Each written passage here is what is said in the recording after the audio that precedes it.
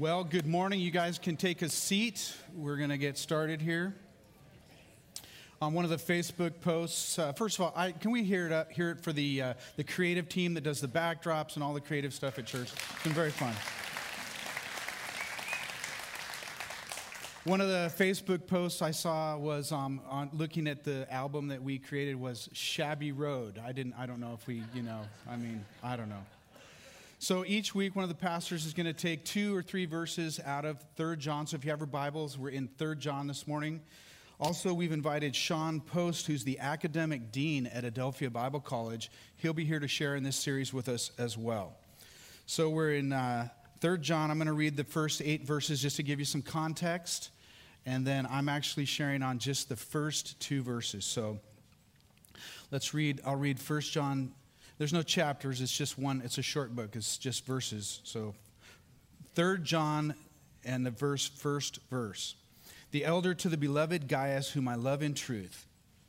Beloved, I pray that you may prosper in all things and be in health, just as your soul prospers. For I rejoiced greatly when brethren came and testified of the truth that is in you, just as you walk in the truth. And probably the most famous verse in this chapter, I have no greater joy than to hear that my children walk in truth. Beloved, you do faithfully whatever you do for the brethren and for strangers, who have borne witness of your love before the church. If you send them forward on their journey in a manner worthy of God, you will do well, because they went forth for his name's sake, taking nothing from the Gentiles.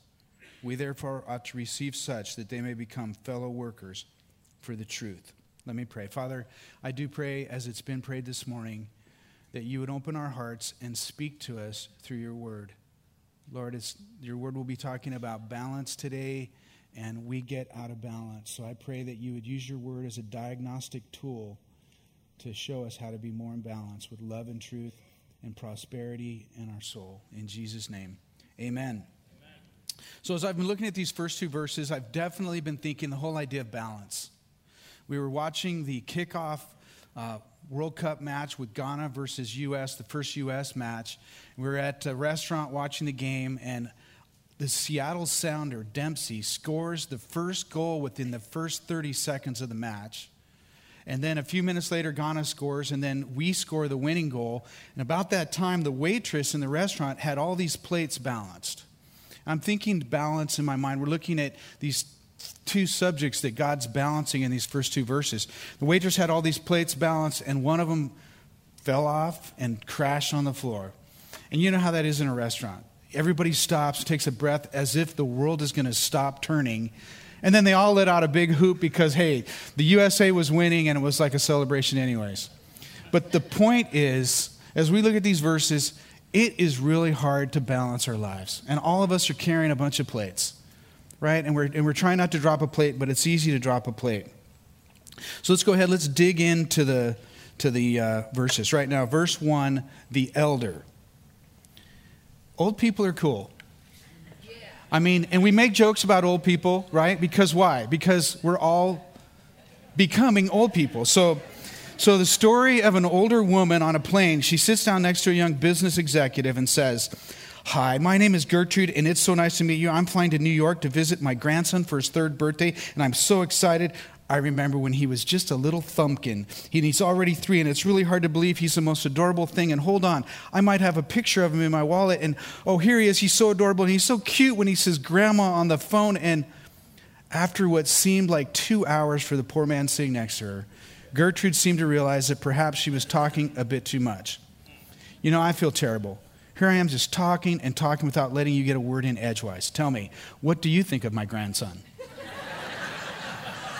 And to the business guy, this was a little bit over the top, but to the little grandson, grandma's the coolest thing in the world. And the elder now is going to talk to Gaius, who he loves dearly.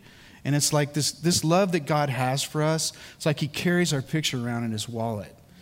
The word elder, it's not just meaning that he's old, because John's about 90 when he writes this, the Apostle John, but it's also a position in the church. We have elders here at Calvary Chapel South that give great leadership to our church. So John's an elder. He could have introduced himself. I'm John. I'm the Apostle John. I wrote 1st and 2nd John. This is 3rd John. I've got the manuscript for the book of Revelation. I'm like John. He just says, I'm the old guy. I'm John. I'm the elder. And then he says to beloved Gaius. That's just another way of saying my dear friend Gaius. We all have friends. We all have dear friends, hopefully. And we can sort of differentiate between our friends and our dear friends.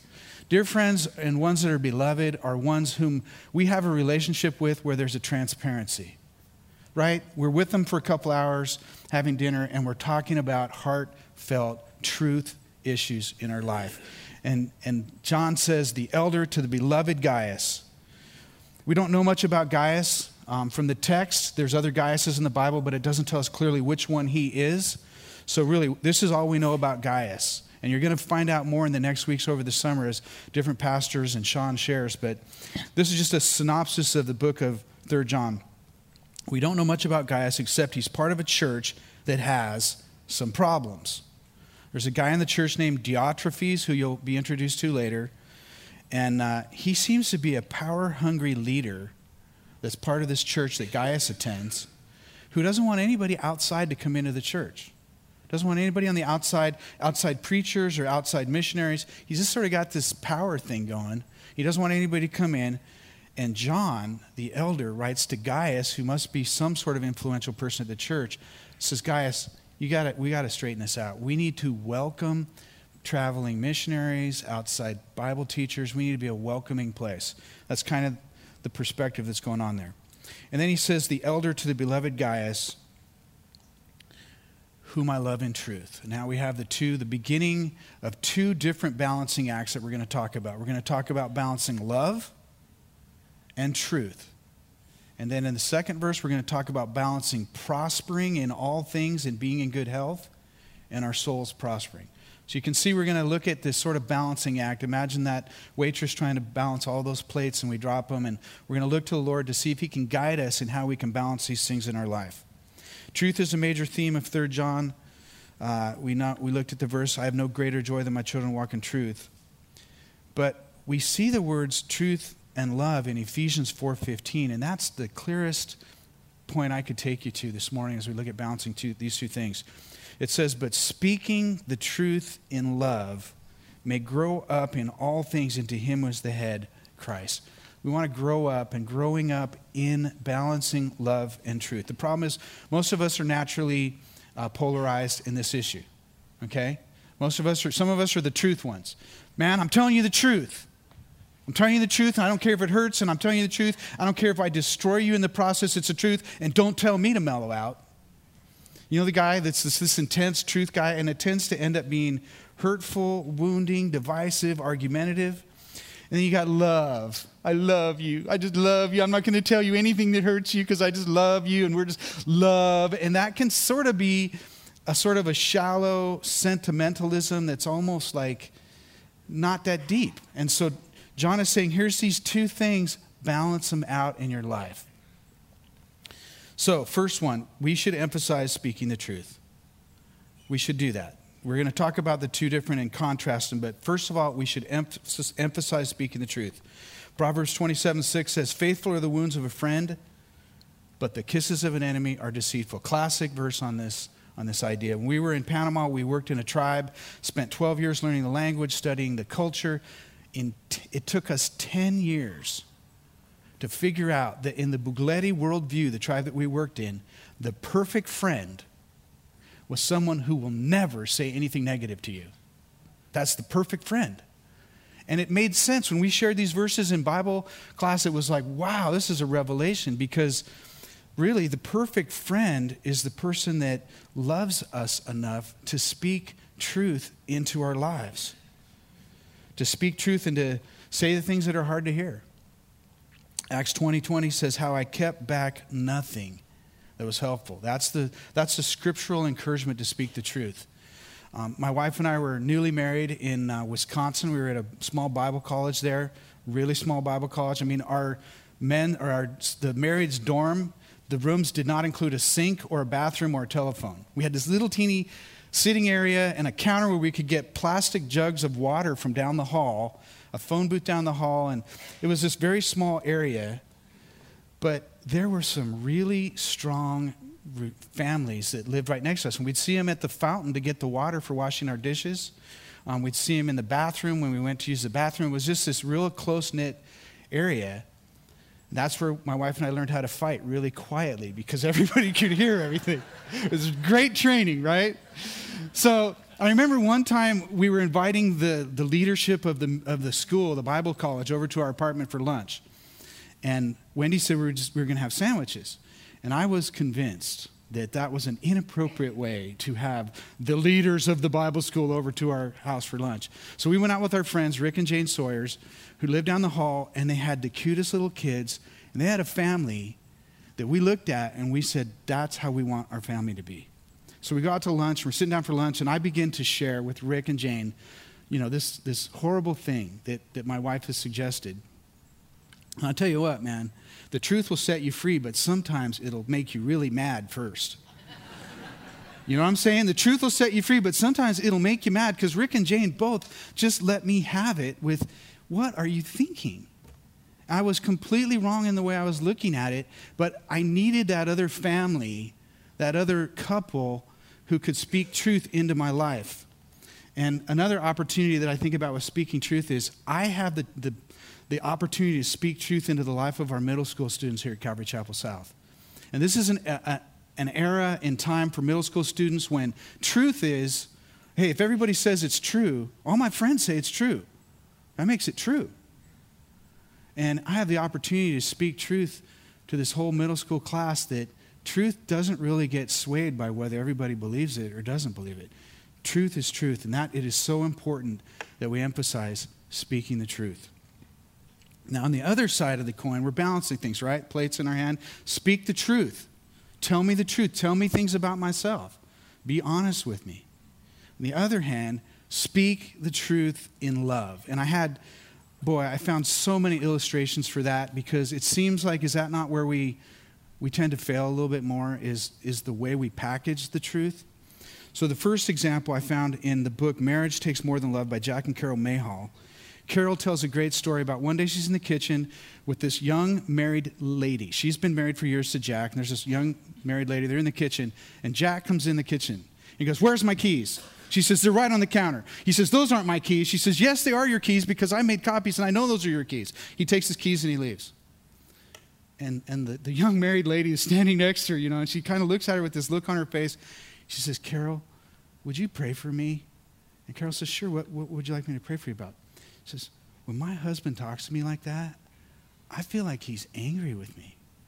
And I read that illustration, and I thought, we can speak the truth, but sometimes the way we say it, if we say it in anger, I was thinking of a Bible example. Look at Moses when the children of Israel in Exodus Numbers chapter 20, the children of Israel are totally just on Moses' case. Rebellious, complaining, questioning his leadership. And Moses, at the second time he's supposed to get water for him, the Lord says to him, "Just speak to the rock." And what is why does he not get to go into the promised land other than the way he spoke?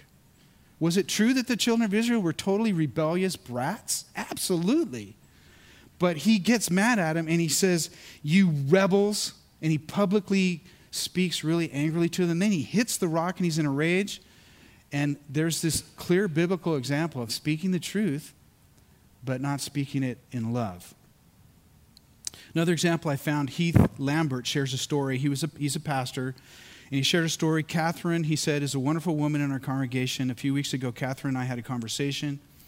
She talked to me about her struggle with sharing her opinions in a way that does not seem domineering. She's aware of a tendency of her own life to come across bossy, preachy, overbearing, and judgmental. And she asked me for advice. And Heath Lambert, I don't know who he is, but I read his response. I thought that's spot on. He said, look to Romans 12:3 where it says, avoid thinking more highly of yourself than you ought, and the way you speak to people won't be so difficult. The reality is that for most of us, our words are wrong before they ever leave our mouths because they're generated from an arrogant, self-exalting heart. My ideas are correct, yours are wrong. My motives are good, yours are suspect. When words are drawn out of out of this poisonous well, they'll never be spoken in love, because even if they're technically accurate, they're coming from the wrong place. A couple more illustrations. I don't know why there were so many on this particular subject, other than, do we not speak harshly and speak in a way that's not loving, or share the truth but share it in a way that we get in trouble? Keith Miller shares about when he was a new Christian. He decided he was going to be absolutely honest with his wife. So he and his wife, Mary Ellen, had just moved to a new city, had a bunch of extra expenses, and his wife, who was totally stressed out, decided to go buy a new dress.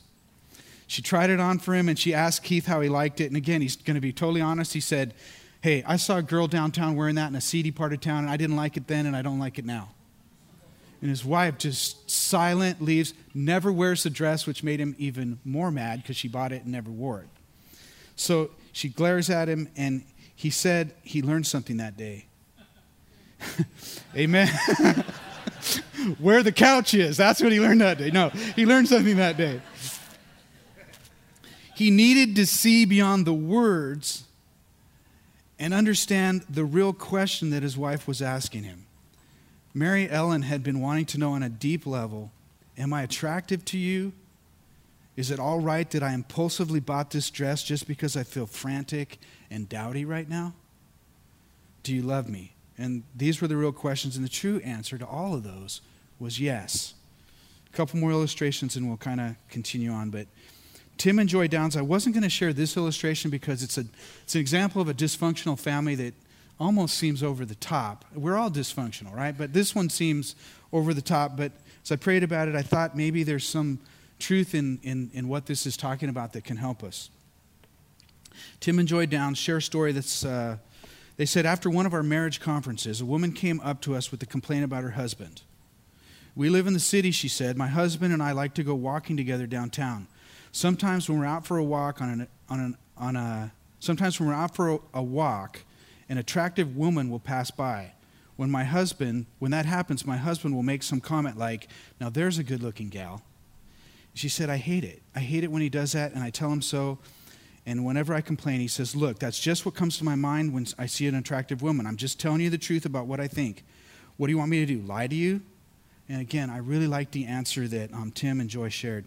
They said, this woman's husband is an honest man. He's also a crude and thoughtless man. Honesty is a wonderful quality, but uncontrolled honesty is like uncontrolled heat. It can injure and even destroy. And then they make a couple comments that really made me think about honesty and truth being two virtues that are coupled together in the Bible for a reason, to give us that balance in our lives. And then they said something else that I really had to think about, that words are like perfume, and the bottle that the perfume comes in is like the way we speak the words. So you look at some of the perfume out there, it's probably not as expensive as the bottle that it comes in. And there's this way that we speak our words that's like the beautiful shape of a perfume bottle, that our words and the way we speak it together, we find that balance. So the first part of our message is talking about balancing love and truth. And you can't close that off without quoting Brad Paisley, okay? Brad Paisley, I think he based this off of 1 Peter 4:8, which says, and above all things have fervent love for one another, for love will cover a multitude of sins. So Brad Paisley's song, That's Love, I'm just going to read a few parts of it. There ain't a woman in the world that wants to hear the word yes when she asks if you think she looks chubby in that dress. And if she cooks all day, you better eat it with a smile. It doesn't matter if it tastes like a bad gravy on a Goodyear tire. Because that's love. You'll see, we all commit a little bit of perjury. Well, it's this very same thing that she does to you when she doesn't bring up the 15 pounds that you need to lose. And every time she runs her fingers through your hair, she says she kind of likes the way there's not as much of it there. That's not a lie. That's not a lie. That's love. And you say, I like it when your mama comes to visit. So the elder to the beloved Gaius, whom I love in truth, he says, have balance and speak truth, but speak it in love. Okay, the next part, we're going to shift gears a little bit, is where it says, I pray that you may prosper in all things and be in health. Now, don't build your whole doctrine off of this one sentence, because this is a greeting. Okay, it's a greeting in the New Testament days that said basically, hey, how are you? Hope things are going well. But it is a doctrine that you can find the balance in Scripture about prosperity and your soul. We remodeled our basement a few months back. We got new shag carpeting. We put the big screen TV up, put on Fiddler on the Roof, which it didn't even dawn on me, but that's a picture of balance, right? This guy on a roof trying to play a violin in balance. We put on Fiddler on the Roof. The grass is all mowed, and we're barbecuing. And God's blessed us. God has blessed us in this church with these blessings, this prosperity. And I don't find one place in the Scriptures that makes us feel the least bit remorseful for enjoying the good things that God has blessed us with. It says in Timothy, and the whole verse is funny. We read the part of it that we like. It says, but in the living God who gives us richly all things to enjoy. The living God who gives us all things richly to enjoy. My theology does not have any confusion about enjoying the blessings that God gives us. God says that the man who finds a wife finds a good thing. These are some blessings that God gives us. And yet, I also have a theology that can look at 2 Corinthians chapter 12 and verse 9 and look at Paul. And Paul says to the Lord 3 times, hey, I really want this thing, God. I asked him for him once. You ever ask multiple times for something? You know, I asked for a second time. I asked, and the third time you're like not sure, but you really want it, so you keep asking. Paul said, I asked the Lord 3 times that he would take this thorn away from me. I don't know what it was. It could have been his eyesight. That's what some scholars think. But Paul said 3 times, God, can you heal me? Can you take this thorn away from me? And my theology has room for this balancing act that I can enjoy the blessings that God has given me. And when God says no, I can say, okay, God, I trust you with that. 2 Corinthians 12, verse 9 says, he said to me, my grace is sufficient for you, for my strength is made perfect in weakness. Therefore, most gladly will I rather boast in my infirmities, that the power of Christ may rest upon me. We ask for stuff, and we say, Lord, I trust you. If you say no, I'm good with that. Paul said, I've learned to abound, and I've learned to abase. I've learned to have much, and I've learned to have little. So the whole idea of balancing, I pray that you may prosper in all things and be in health, just as what? Just as your soul prospers. And let's talk about this, because this one's going to get a little bit painful, because where's the scale? I pray that you may prosper in all things and be in good health. Man, we are overburdened with the plates in our arm on the side of trying to take care of job and home and family and prosper in our health and go to the gym. And then on this other side of this scale, can I speak to us just for a moment about that your soul may prosper? What is a soul? You know, I was so encouraged. I looked up in some of my Bible dictionaries about what is a soul, and it said, because I was sitting there thinking, I'm a pastor. I've been a pastor for many years. I'm having a hard time defining it. And I looked up, the first definition was a complex constellation of meanings. That's true. If you look in your Bible and look up the word soul, there's words, it's used in so many different ways. But I'm going to kind of boil it down. Let's take 2 simple things about the soul that we all understand. Number 1, it's that inner person, the inner part of us, the deeper part. And number 2, it's the non-physical part. Pretty straightforward stuff, right? The inner part, the non-personal part, or non-physical part. We're talking about how does the soul prosper. Psalms 42:1 really deals with that inner part of us, that deep part. It says in Psalms 42:1, as the deer pants for the water brooks, so pants my soul for you, God, down at the deep level. Now, my body pants for Cherry Garcia ice cream. My soul pants for God, but my body pants for Cherry Garcia ice cream in my recliner chair. Like I come home and I walk up the stairs and there's like this magnetic force that's like drawing me to the recliner chair. And as I'm headed to it, there's a little bit of magnetic space that allows me to go to the refrigerator first and then hit the chair. And the thing we're talking about is there's our soul, is that inner part. The body does not have deep longings in the same way that the soul has deep longings. So the soul can be bitter. We look at 1 Samuel 1:10, when there was a bitterness of heart, when someone really wanted to have a child that they didn't have. We look at 1 Samuel 18, David and Jonathan, their souls were knit together. We look at Mark talking about love God with all your soul. We talk about Matthew, you will find rest for your souls. That's this deep inner place. Number 2, the soul is the non-physical part. 2 Corinthians 5:1 says, we know that if our earthly house, this tent is destroyed, we have a building from God. It says this building, this tent, this body, it's just a tent. You go camping, as soon as it's time to go home, what happens? That tent is packed up and done because you're going to a better place. And the better place isn't your recliner. It's going to be with Jesus. So then let's ask the question, really basic question. How does the soul prosper? Obviously, if we have never received Christ as our Savior, we are out of balance. And that's the number one thing, to just raise the white flag. Some of us have been there, right? Raise the white flag and say, I am done fighting against you, God. I want to yield my life to you. And if you're in that case here this morning, talk to somebody. We'll have a time of prayer afterwards. Talk to somebody and get that balance figured out. But as far as our daily walk with God, I think really the soul prospers primarily when we think of doing stuff for other people. I think that for me, when I kind of try to boil it down, I looked at one verse that said, James, you ask and do not receive because you ask amiss that you may spend it on your pleasures. We just got done saying it's okay to enjoy pleasure, to enjoy the abundant life that God gives us. But I think if all of our whole balance in life is about pleasure, we missed it. I think if we're about helping others, and first and foremost, that's our family, and then I think it reaches beyond to somebody that when we help them, it is nothing to do with getting something back. Okay, like there's a couple verses that talk about the grass withering. 1 Peter says, or 1 James 1:11 says, for no sooner has the sun risen with burning heat than it withers the grass.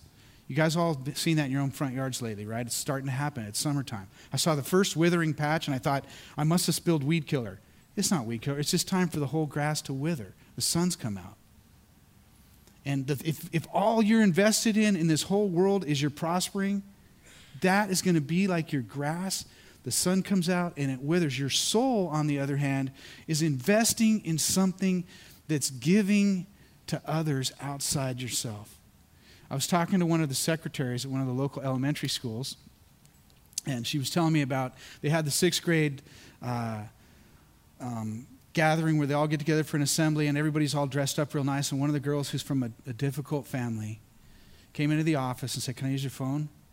I said, sure. She calls her mom. She says, the secretaries can kind of hear, Mom, it's the award assembly. Can you bring me my clothes? And she's trying to talk quiet, but they can hear, oh, you're not coming? And the girl leaves and goes and cries in the bathroom. We're at the point where we're about to adopt Kent Elementary as a school.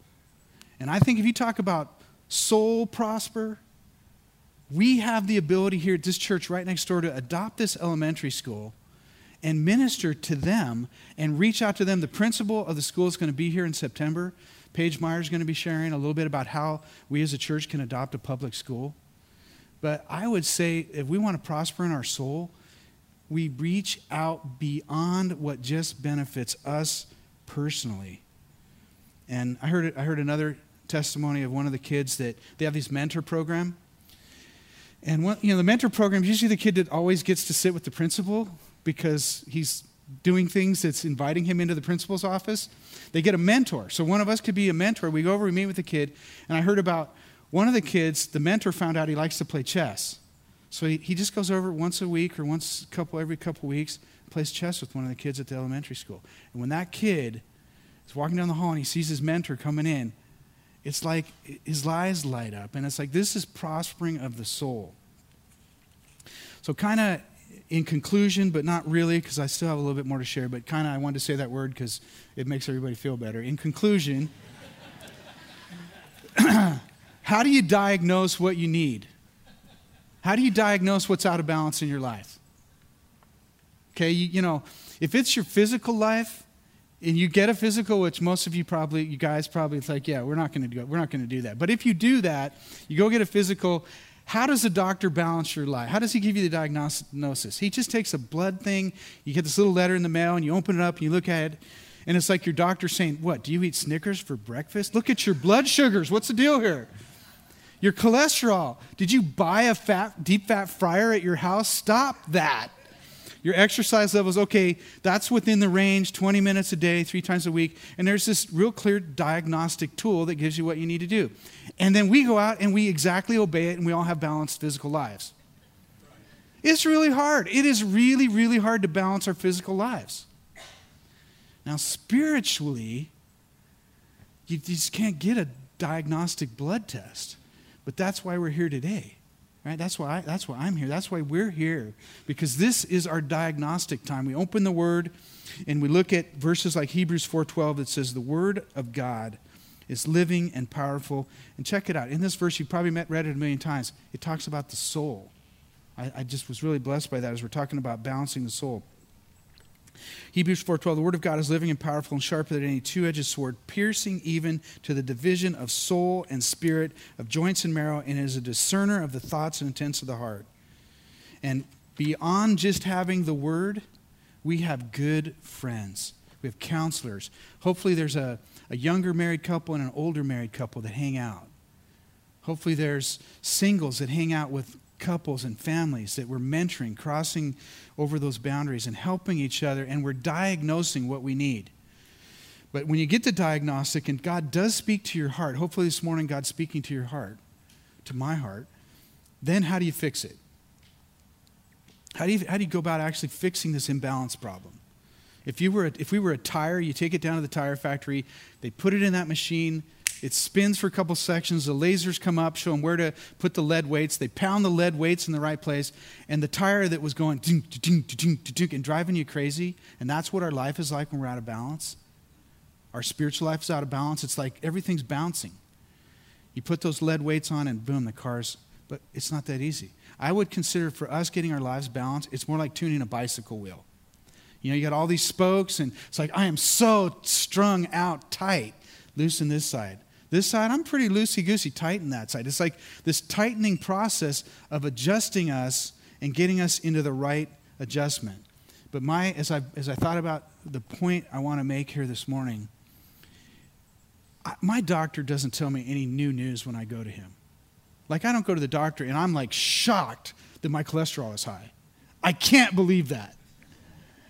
I don't think you're shocked here this morning that if I say what's in balance in your life, that you may prosper in all things and be in health, or that your soul may prosper. I don't think you're shocked that the scales are tipped. Here's the question, that really kind of a motivating question. What do we stand to gain or lose by being out of balance or by getting into balance? Now, when the doctor sat me down and said, okay, here's the deal. Your cholesterol's out of whack, and if you don't get this thing figured out, you're going to have to get knee surgery because this weight is affecting your knees. I'm like listening at that point. I'm like totally attentive going, I get it. Okay, I'm motivated. Well, here's the deal. When your life's out of balance, when my life's out of balance, and we are all about stuff, all about prospering, we make some of the stupidest life decisions we could ever make. Okay, and there's crossroads in our life when we are at that crossroad and our life's out of balance and we choose our career over our family. The movie Out $1 Million Arm is a great movie. That's the whole theme of that movie, or one of the core themes. You got this agent who's crazy about money in his career and about to make really stupid decisions about relationship. When our lives are out of balance and we're not prospering in our soul, we make decisions that will affect the rest of our lives. And some specific things we can do, just practical. Husbands, praying with your wives. Or come to the Saturday morning prayer meeting, 8 o'clock here at church. I mean, it's not like any remotely legalistic thing. It's just, you want your life to be balanced? Come be in prayer. Be praying with other folks. Get your kids to VBS. That is one of the most spiritually balancing times. The whole summer hanging out, or a whole week in the summer to hang out around the Word of God. Summer barbecues, we're going to do those on Wednesday nights. Aggressively study your Bible. I mean, aggressively. Take your Bible, divide it into 5 points, put sticky notes in, and date it. And then go back there and go, man, I have not read through the Gospels for 3 years. What, am I crazy? Get aggressive about it. Date it, put a note. The first of the Gospels, you have 4 Gospels, date it, and read through the Gospels, and get back there and go, okay, I read through those in 3 months or a year, whatever. Get aggressive about studying the Scriptures, and then find ways to get out there and connect with in serving. The community meal, World Relief is right around the corner. I was at World Relief having a little bit of a conversation with the new director there, and we're sitting in his office and looking out the window. It's right across from Carpenitos. And behind him, just walking up and down in front of World Relief, are people from all over the world that would love nothing better than to meet somebody and be in someone's home here. This is a way to change life and to prosper on the other side. So we began by talking about the elder, right? The elder John. Old people have some good advice. There's one last thing about an old person. It says, I've sure gotten old. I've had 2 bypass surgeries, a hip replacement, new knees, fought prostate cancer and diabetes. I'm half blind, can't hear anything quieter than a jet engine, take 40 different medications that make me dizzy, winded, and subject to blackouts, have bouts with dementia, have poor circulation, hardly feel my hands and feet, can't remember if I'm 85 or 92, have lost all my friends, but thank God I still have my driver's license. Stand with me. Let's pray. I'm going to spend a little bit of time in prayer. Just that God would bless us and help us in this balancing difficulty, and the worship team can come up and share a little bit. Father, we would pray that you would help us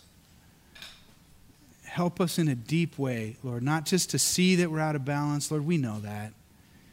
We know that we spend the great percentage of our energy and our time trying to fix up our houses, get our jobs going, taking care of all the needs and the driving and the cooking and the cleaning and the stuff of life. Lord, we know that is the thing that is most on our minds. But Lord, I pray that you would motivate our hearts today to see the great gain, the great benefit in being men and women who have a deep commitment to seeing our souls prosper. Lord, I pray you'd give us good friends like Gaius who will speak truth into our lives. Help us to want to have the truth spoken into our lives, Lord. We pray that what comes out of our mouths would not come from a heart that thinks so highly of ourselves, but instead, what comes out of our mouths would come out of a heart that's humble and broken and passionate for you and longing after you like a deer longs for and pants for the water. Lord, heal the marriages that the tone in the marriage is unloving. Lord, we don't want our families, we want our homes to be places of peace. We pray for the hours and the energy that we spend with this life, Lord, that you would do the diagnostics, use your word, and help us to walk in balance with speaking the truth in love, and that our souls would prosper in all things and would be in good health, and our souls would prosper. In Jesus' name, amen.